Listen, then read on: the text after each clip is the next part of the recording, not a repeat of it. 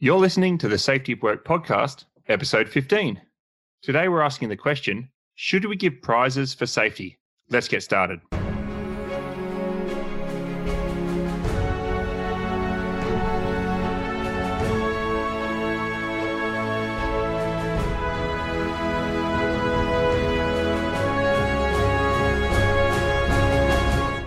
Hey everybody, my name's David Provan and I'm here with Drew Ray and we're from the Safety Science Innovation Lab at Griffith University.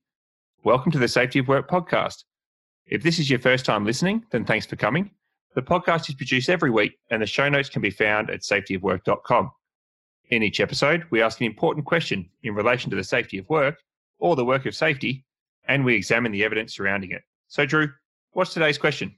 The question for the episode today is, should we give prizes for safety? So I don't know, David, if we had prizes specifically in mind when we wrote our safety work versus the safety of work paper, but I think they're one of those things that falls really neatly into that category of things that we might do for a number of different reasons.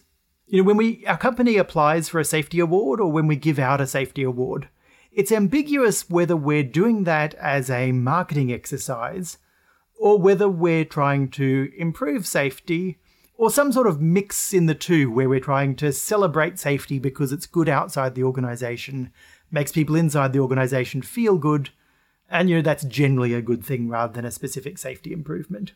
So that's our question is it a good idea to give these prizes from those different perspectives? And when we talk about prizes, we're basically talking about any sort of award that someone gives to someone else to recognise efforts made to improve safety. There are lots of safety organisations and industry organisations that give out various awards.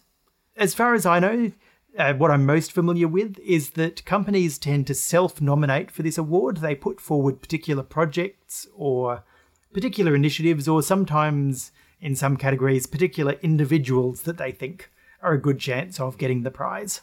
In the other direction, some companies give out internal awards, things like Safe Employee of the Month, or a recognition prize because someone's made a particular innovation or improvement or done a particularly good piece of work. So Drew, prizes, they're well and truly used in safety. There's lots of industry awards and prizes for safety. A number of regulators have a whole set of categories of annual awards for safety. Many organisations have award schemes, and it is one of those things when we talked about the safety of work or safety work, it is one of those things that you kind of don't know why the organisation's doing it. Like you said, are they doing it to reward people for doing something well in the hope that they'll continue it? Are they doing it to try to create some ambition for other people to be safe and maybe win it in the future? Are they trying to do it just to show other people that they're safe and make their life a little bit easier or make them more attractive to clients? So there's a whole lot of reasons, and we kind of, unless you stop and think about it, you kind of don't know which reason is, or all of those reasons for organisations doing it. Yeah, so I'm the one who chose the papers for this episode, and what made me particularly keen to look at it was I was looking at a way we could talk a little bit about using behavioural economics for safety. And I thought, giving money to try to get someone to do someone, that's like classic economics, so it might be a good in. But there's also the thing that, whether awards help or don't help, they're not intended as some drastic reform of safety. They're a nudge. They're something to motivate people to try to get them inclined, a little bit of extra incentive. And so that fits well with the modern thinking about behavioural economics and nudges, small incentives as ways of sort of shifting behaviour patterns. So Drew, we're going to talk about two papers in sort of one at a time. Do you want to start with describing the first paper? Sure. So the first paper is directly in the safety field. The second one isn't. And this first paper is called Motivating the Workforce: The Value of External Health and Safety Awards. The paper's a little old. It was written in 2000, and it was published in the Journal of Safety Research. That's a reputable journal. It's probably not up there with the leading safety journals. And with these sort of old papers, one of the checks that we do is we check who's cited them, because the older something is, the more chance there is that there's been something more recent that has supplanted it. And chances are the more recent stuff has cited the old stuff. In this case, the research hasn't been updated. It turns out that there's hardly any research at all certainly into external safety awards. There's a little bit more of internal company motivating prizes. So this is pretty much the research on external safety awards. The paper is by Robin Tate and Deborah Walker. I haven't given them their titles because it's so old, I'm not quite sure of the correct title. I couldn't look it up and find out. The paper doesn't have a lot of information about methods. It doesn't have a method section. It sort of drip feeds the method as it goes through. And it's mainly a piece of descriptive research. So it's surveying people and interviewing people about award schemes to find out what they think. The study makes a few general conclusions about safety awards. David, I'll get you maybe to jump in and comment on these as we go. So the first one is that they found the awards seemed to be concentrated in particular industries. So construction has lots of safety awards, whereas service industries like healthcare have hardly any.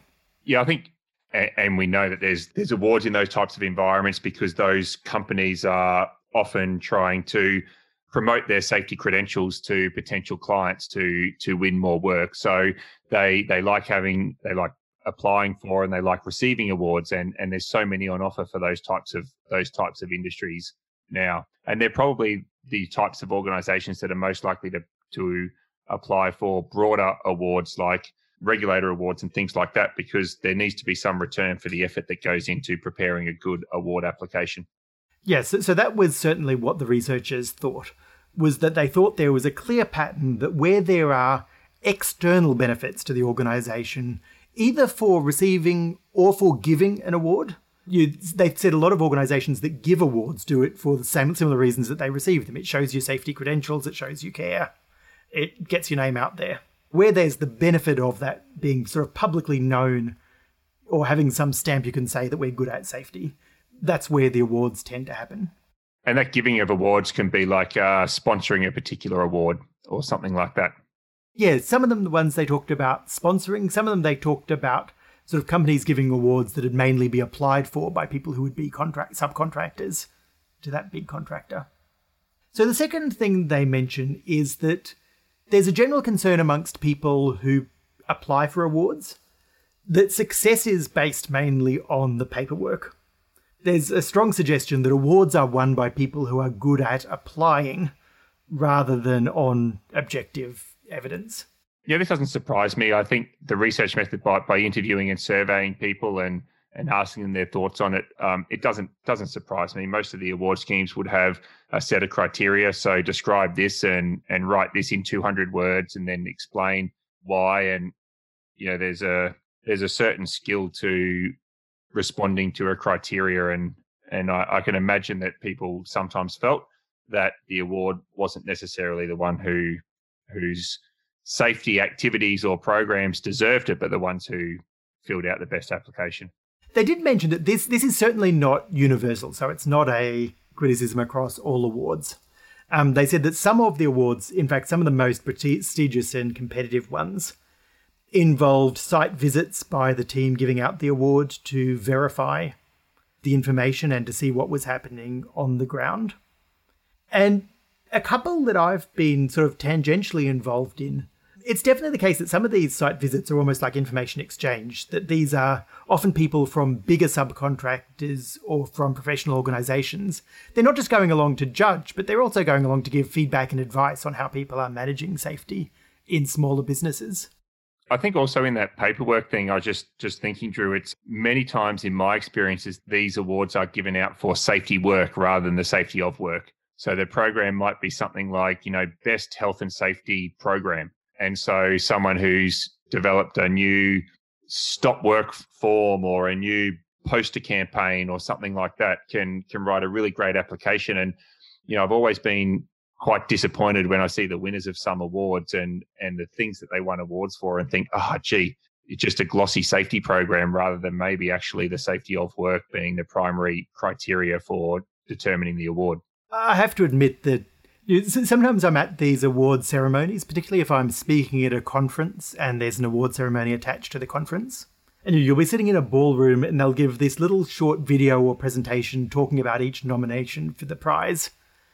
And one of them will be someone couple of guys in the company have thought of a really cool way of putting in fence posts and that, remove some of the difficulty in straight on people's backs. And then that'll be against, this project reduced their LTFIR ratios for the project.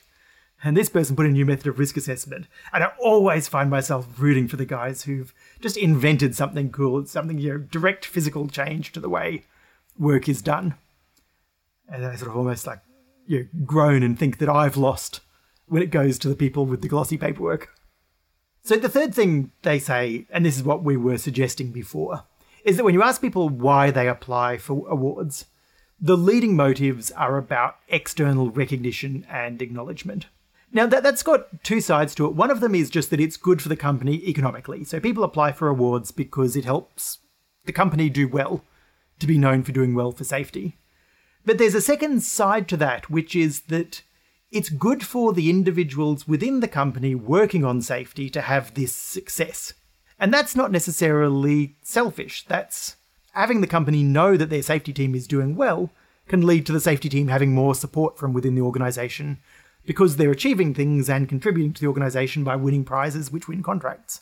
Yes, I think, Drew, this central question of is it valid to invest safety time and safety resources, or organisational and time and resources to specifically seek external recognition? What are your thoughts on how valid or how good or bad that is for safety? So it is definitely the case. When I say definitely the case, this study says, my own, opinions and observations back this up, that certainly the direct work that goes into applying for the awards is not direct work into improving safety. So as well as the work you do for the organisation, you're separately putting time and effort into this application. So that is diverting resource and effort away from one thing that is direct for safety towards something which is far less direct, which is not something I'm personally a fan of. Doesn't mean it's bad for safety per se, but maybe suboptimal for safety, not getting the bang for the buck that you could. And I think part of this is just the way that the world works in some industries, which means that it might, whether it's good or bad, is not as important as whether it helps business or whether it's a necessity. So if you're an organisation that's contracting for work, having a number of reputable type of safety awards to put in your tenders is a good thing to do. Even more so depending on what your incident rates are like and your company safety system looks like. It's definitely something that could help your organisation win business. So in that case, whether it's good or bad for safety doesn't really matter. If it's helpful to the business, then it can be legitimate for the organisation to focus attention on it. I think what is concerning is when companies receive safety awards that they may not otherwise, I don't know how to say, but deserve is probably the right word. And then it makes senior management and others in the organisation maybe feel like they're safer than they should feel like they are. And maybe reduce their effort because we just won this big industry award. So why should we continue to do another big program or invest more? That would be one of my big concerns. So hold that thought as a potential spoiler for our second paper, which you haven't had a chance to look at, David, which is going to maybe answer that question. It certainly troubles me, not just in safety, but I remember that universities have got a big focus on gender equity. There are particular awards they give out with like gold awards and silver awards and bronze awards for how well university departments are treating their female employees. And it horrified me that the biggest complaint that some of our staff had was that they kept getting sidelined from real work into being made to do the administrative work associated with projects. And some of our brightest researchers got diverted from research to prepare the awards nominations to show how good the department was at gender equity. And this is the risk, is that if you're actually not doing well and you're diverting the resource towards trying to prove that you're doing well instead of diverting the resource to doing better. Yeah, I think that's a big concern. It's a big concern with safety work when safety work does two things: when it detracts resources from actually being invested towards the safety of work, or when it makes the organisation potentially feel like it's safer than it should feel like it is. So the final thing I want to take out of this paper is definitely there was a feeling that a secondary motive in applying for these awards, so secondary but real, so like second on the list, is that it motivates employees. that you apply for prizes because it makes people motivated for safety. We feel good, our organisation is doing well, we got a prize, let's do even better. And that's something that is an interesting one that I think we can actually test.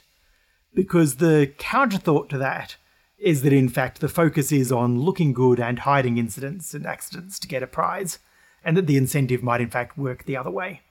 So I think that is definitely worth checking out. And that's where I think this second paper we're going to look at is interesting.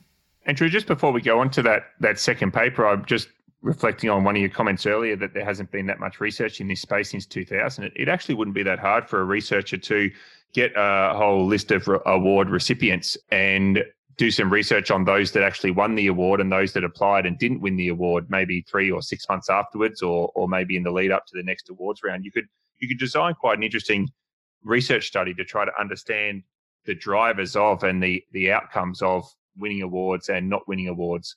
It'd be interesting to see how you could design that. Yeah, I certainly think there is room just to update this paper from 2000 and to dig a little bit deeper into some of those questions around the ecosystem of awards and the effect they have. Yeah, I love your idea of a where are they now study. This is the person who won the award and this is what happened in the next 6 months. This is the person who lost and this is what happened to them. And what we usually claim about the mechanism. So actually trying to make some claims about what we actually think this award's going to do. Is it going to make this organisation have an accident because they're going to think they're safer than they're not? Is it going to make the organisation or other parts of the organisation, try harder and be safer? And if you could find a nice way to design that study, it'd be interesting. It's a good PhD student topic. Yeah. So this next paper, it's a behavioural economics paper. There are sort of 2 big moves in, trends in safety research that's feeding into safety practice. And I know it's getting to be a big thing amongst regulators and government agencies to have behavioural economics units. Closely related to that is social psychology. They're both related to nudges. They both get trotted out as new ways of looking at organisations to improve behaviour and to improve decision-making, but by stepping away from the old behaviour-based. So I think it's an interesting question whether behavioural economics and social psychology are just behaviour-based safety in new drag or whether they're a genuinely new initiative.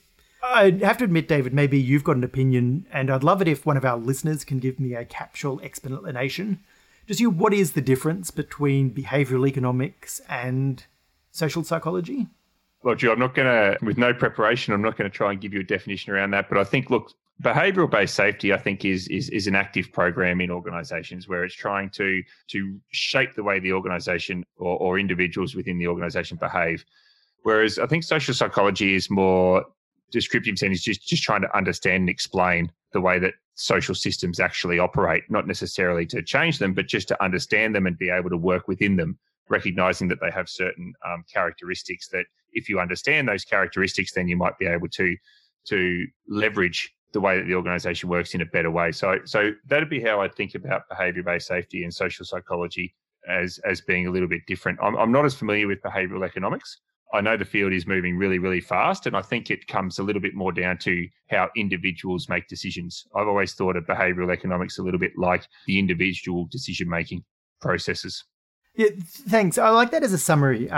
The way I think about it in my head is that behavioural economics is focused mainly on those individual choices. So there's lots of times in the real world when people make decisions, and our goal isn't really to get them to make the right decision, so much as to avoid the fact that by the way we structure that decision, we might accidentally push them into a decision that's not good for them.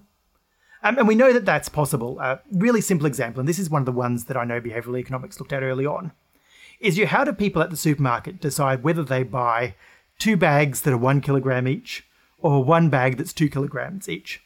And traditional economics says, okay, there's a clear right answer. Let's just assume that everyone makes the right answer.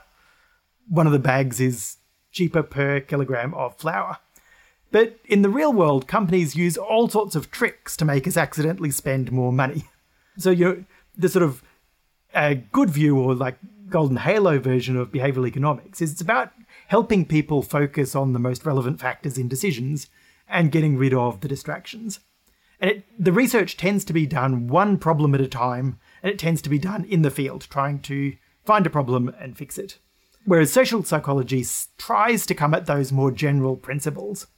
So it tends to do more experiments in the lab, try to discover some big guiding principle, and then that one principle applies in lots of different situations. So that's the way I sort of see the difference. It's more about where the research gets done and how general you try to make it. And then there's just the simple fact that one gets done in schools of economics, the other gets done in schools of psychology.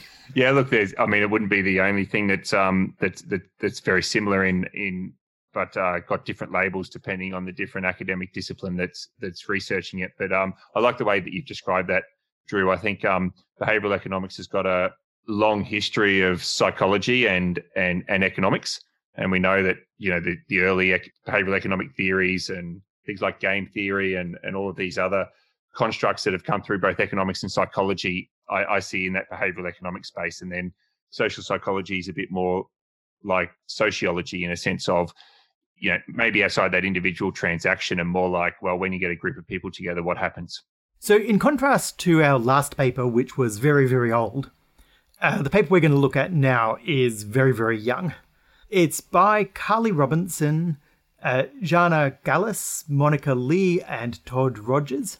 And I looked them up, and Carly is still actually a PhD candidate right now. So I kind of wish we'd got her on the podcast to give a quick interview. Maybe we can do a follow-up. Despite still doing a PhD, Carly and her co-authors together, they've got a big string of publications. Almost every publication is a big field experiment. And they're all they're not in safety, they're in education. So as best I can gather from the publication in her profile, Carly's interest is in how do you motivate students, particularly to make them show up to school. But she's interested in how do you really, really rigorously test what doesn't motivate students. So the paper title, I think, is the worst spoiler we've had so far. It's the demotivating effect, brackets, and unintended message, close brackets, of awards. So I don't think I need to give you the summary of the paper. That's the conclusion.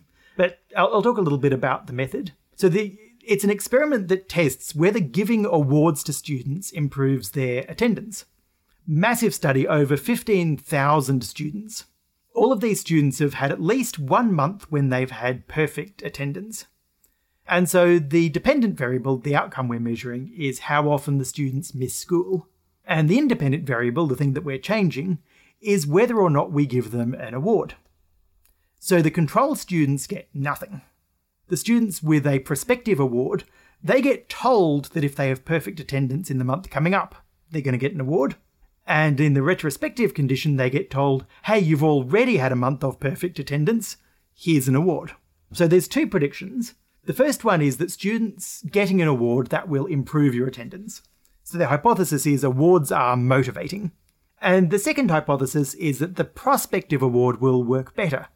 So it's more motivating to know that you might get an award than to be given an award. At least that's the hypothesis. So it turns out that second one is true. Offering them an award in future does work better than giving them an award now. But the catch is that's only true because giving them an award now actually makes them worse. So David, you were saying before, what happens? People get an award, they think they're good, so they don't need to work as hard. Bingo. And did I get that right, Drew, then? So, but neither effect was any better than just normal absenteeism without the prospect of an award at all? That's right. So getting an award doesn't seem to motivate people for higher attendance, and we'll get into that a little bit in a moment. But certainly after getting an award, people drop off again. And we can find a bit more sophisticated explanation, but it's basically that thing you said, that once they've gotten an award, they feel they're doing well. So that's not motivation.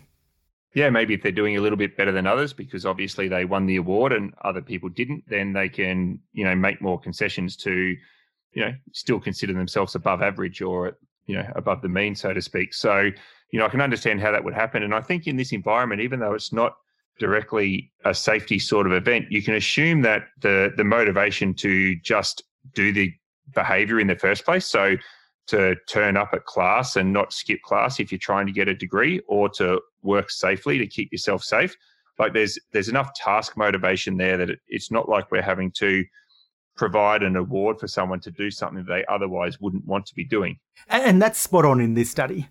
So when they confirmed the absenteeism to the student grades, they found that the students who are doing okay at school are already highly motivated to attend.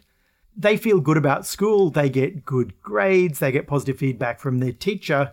Getting a letter that says, "Congratulations, you've got an attendance award," was just insignificant compared to all the intrinsic and other ways they feel good about what they're doing. I think that has a direct parallel to safety as well, that there's so much motivation that is so much bigger than do we have a piece of paper saying safety prize. So many other reasons to care about safety. But for the people who weren't doing so well, it seems like the award acted as permission to slack off. So they're not feeling very motivated to attend school, they're not feeling that they're doing very well, but they've been told that they're meeting expectations at least. And so that's almost like permission. You're doing a bit better than you thought you did. You've got award-worthy behaviour. So yeah, if you feel like slacking off, that's okay. And so you could clearly understand a situation, Drew, where the safety department has prepared a really nice, great award application for a program that they've run, and they win this award, and the managing director of the company comes along and accepts the award and feels like they're doing really, really well, and then obviously can make decisions to say, well, maybe we can put all this extra discretionary effort into another part of the organization where we haven't won an award, or we haven't done so well. And the safety department might actually be kind of like shooting itself in the foot for not being, getting the award, but then not getting resources necessary to do the next year of work. Yeah, we've just proven that we don't need that extra staff member we asked for. So the title of the paper has this word signalling in it. And the researchers thought that maybe there's something a little bit more subtle going on. And they did another experiment. This one isn't as rigorous as the first one. So the first one was 15,000 plus real-world students. The second experiment was a little dinky online experiment with 300 participants, and they've got a range of ages. Most of them are young adults. So instead of actually giving them an award, they're saying, how would you feel if? But in this second study, they were testing specifically this idea that the award tells people what the school expects of them. So if you get an award, that tells you that you're doing better than the school expects. And if you don't get an award, that tells you you're doing worse than the school expects. And so that signalling effect sort of tells you whether you need to up your game or whether it's okay to slack off. So if you're missing 10 days of school a year, but you get an award for the 1 month you just happen to have perfect attendance, then you tell yourself, okay, the school doesn't think I'm doing badly, they think 10 days is fine, they gave me an award. Whereas if you miss 10 days of school and everyone else gets an award and you don't, you think, okay, maybe the school expects me to do more of this. So you aim to do a bit better. So whether that precisely is how it works, there's sort of a core strong message here that giving the awards has a demotivating effect. And then there's a slightly more subtle, less strong idea that the reason for the demotivating effect is because it signals expectations. So if we try to generalize this to safety where the authors probably didn't intend it to be generalized to, to kick off maybe some practical takeaways, the options here are either to not to have an award scheme or to have an award scheme but never hand one out. I both like that and I'm a little bit horrified that that's your takeaway, is how can we use this to cynically manipulate people for the right motivations? Yeah, I think you're right that, in fact, this is one of the core lessons of behavioural economics, is don't extrapolate too much. So we're going to try to give takeaways that are not direct takeaway. They're not over-extrapolating. They're instead sort of looking for the core message here. And I think the first one is just don't assume that offering an award automatically motivates people. There's an underlying pattern that incentives can work in both directions, and it's very easy for them to accidentally work in the exact opposite way you intend. So we shouldn't take away a message, this is how to make an incentive work. But we should definitely take away a message. Don't just assume that offering an incentive creates incentive. Second one there is that don't assume that motivation equals doing what you want. You can be motivated to win an award and it causes all sorts of perverse behaviour. And that's from our first paper. You may be motivating people to spend time writing awards rather than motivating them to improve safety. Or I think like you said, Drew, or the award might be for most improved safety performance. And so you might be motivating people to not report incidents and things like that. So, if the motivation to win the award is greater than the motivation to, maybe do what you want or expect people to do, then you need to understand that you might be pushing people into different directions. So this next one I wrote down, but I'm really interested in your opinion on it, David, is improving safety the only worthwhile thing for a safety practitioner to do? Because reading between the lines on what you said earlier, I'm thinking that you think that, safety practitioners can just do other stuff that isn't for safety but is good for the company. And that's a legitimate and valuable way to be spending time. Is that what you meant to say? I think, Drew, in the paper that we wrote to sort of transform the safety profession, I talked about the safety profession having a responsibility to contribute to organizational success.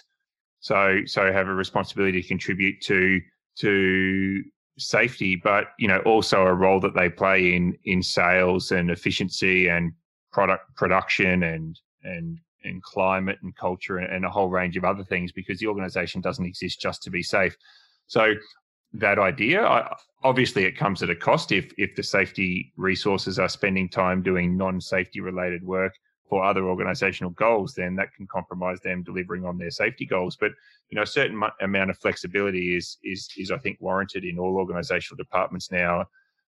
And then there's the other side where maybe the safety department contributing to broader organizational objectives outside of safety makes them seen as more of a team player and more credible, rather than just staying in their box and doing their safety things, but not having the relationships or the ability to influence more broadly.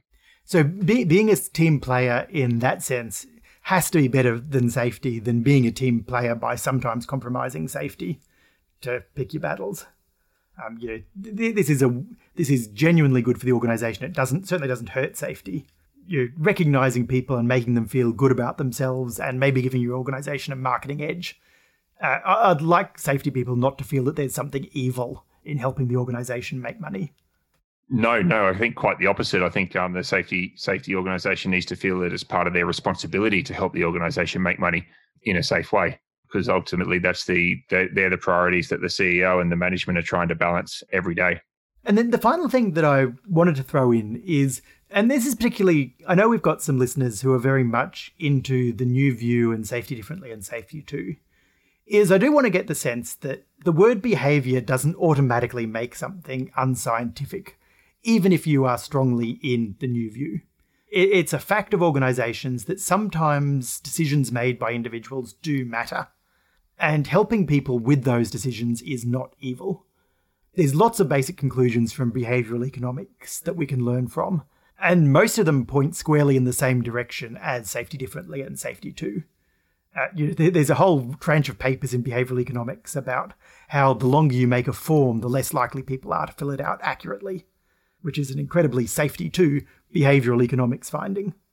Yeah, I agree, Drew. I think these ends of the spectrum that we find ourselves debating at the moment now in safety is not as helpful as looking at the whole spectrum of research findings and what's useful within that. So we also talked about in the episode on the authority to stop work that Drew, about how useful rules can be in enabling people to stop work in unsafe situations. So I think for our New View listeners, be a professional who is curious about all different ideas in safety and all different ideas in the broader organisational disciplines. So we've run out of time again. I'm just going to, for our invitation to the listeners this week, call back to the comment David made that there's very little research on safety awards. So any of our listeners who are students looking for a master's project, simple bit of work looking at safety awards, why people run them, why people apply for them, what effect it has, I think would be a really cool project for someone to do. Could be a PhD, could be something smaller than that. Good project for someone doing a coursework masters in OHS, I think, to have a look at safety awards. Also keen to hear if any of our listeners have been part of a safety award recently. Do you think that they've changed from when that paper was, or do you think these lessons from 2000 still hold? So that's it for this week. We hope you found this episode thought-provoking and ultimately useful in shaping the safety of work in your own organisation. Send any comments, questions or ideas for future episodes to us at feedback@safetyofwork.com.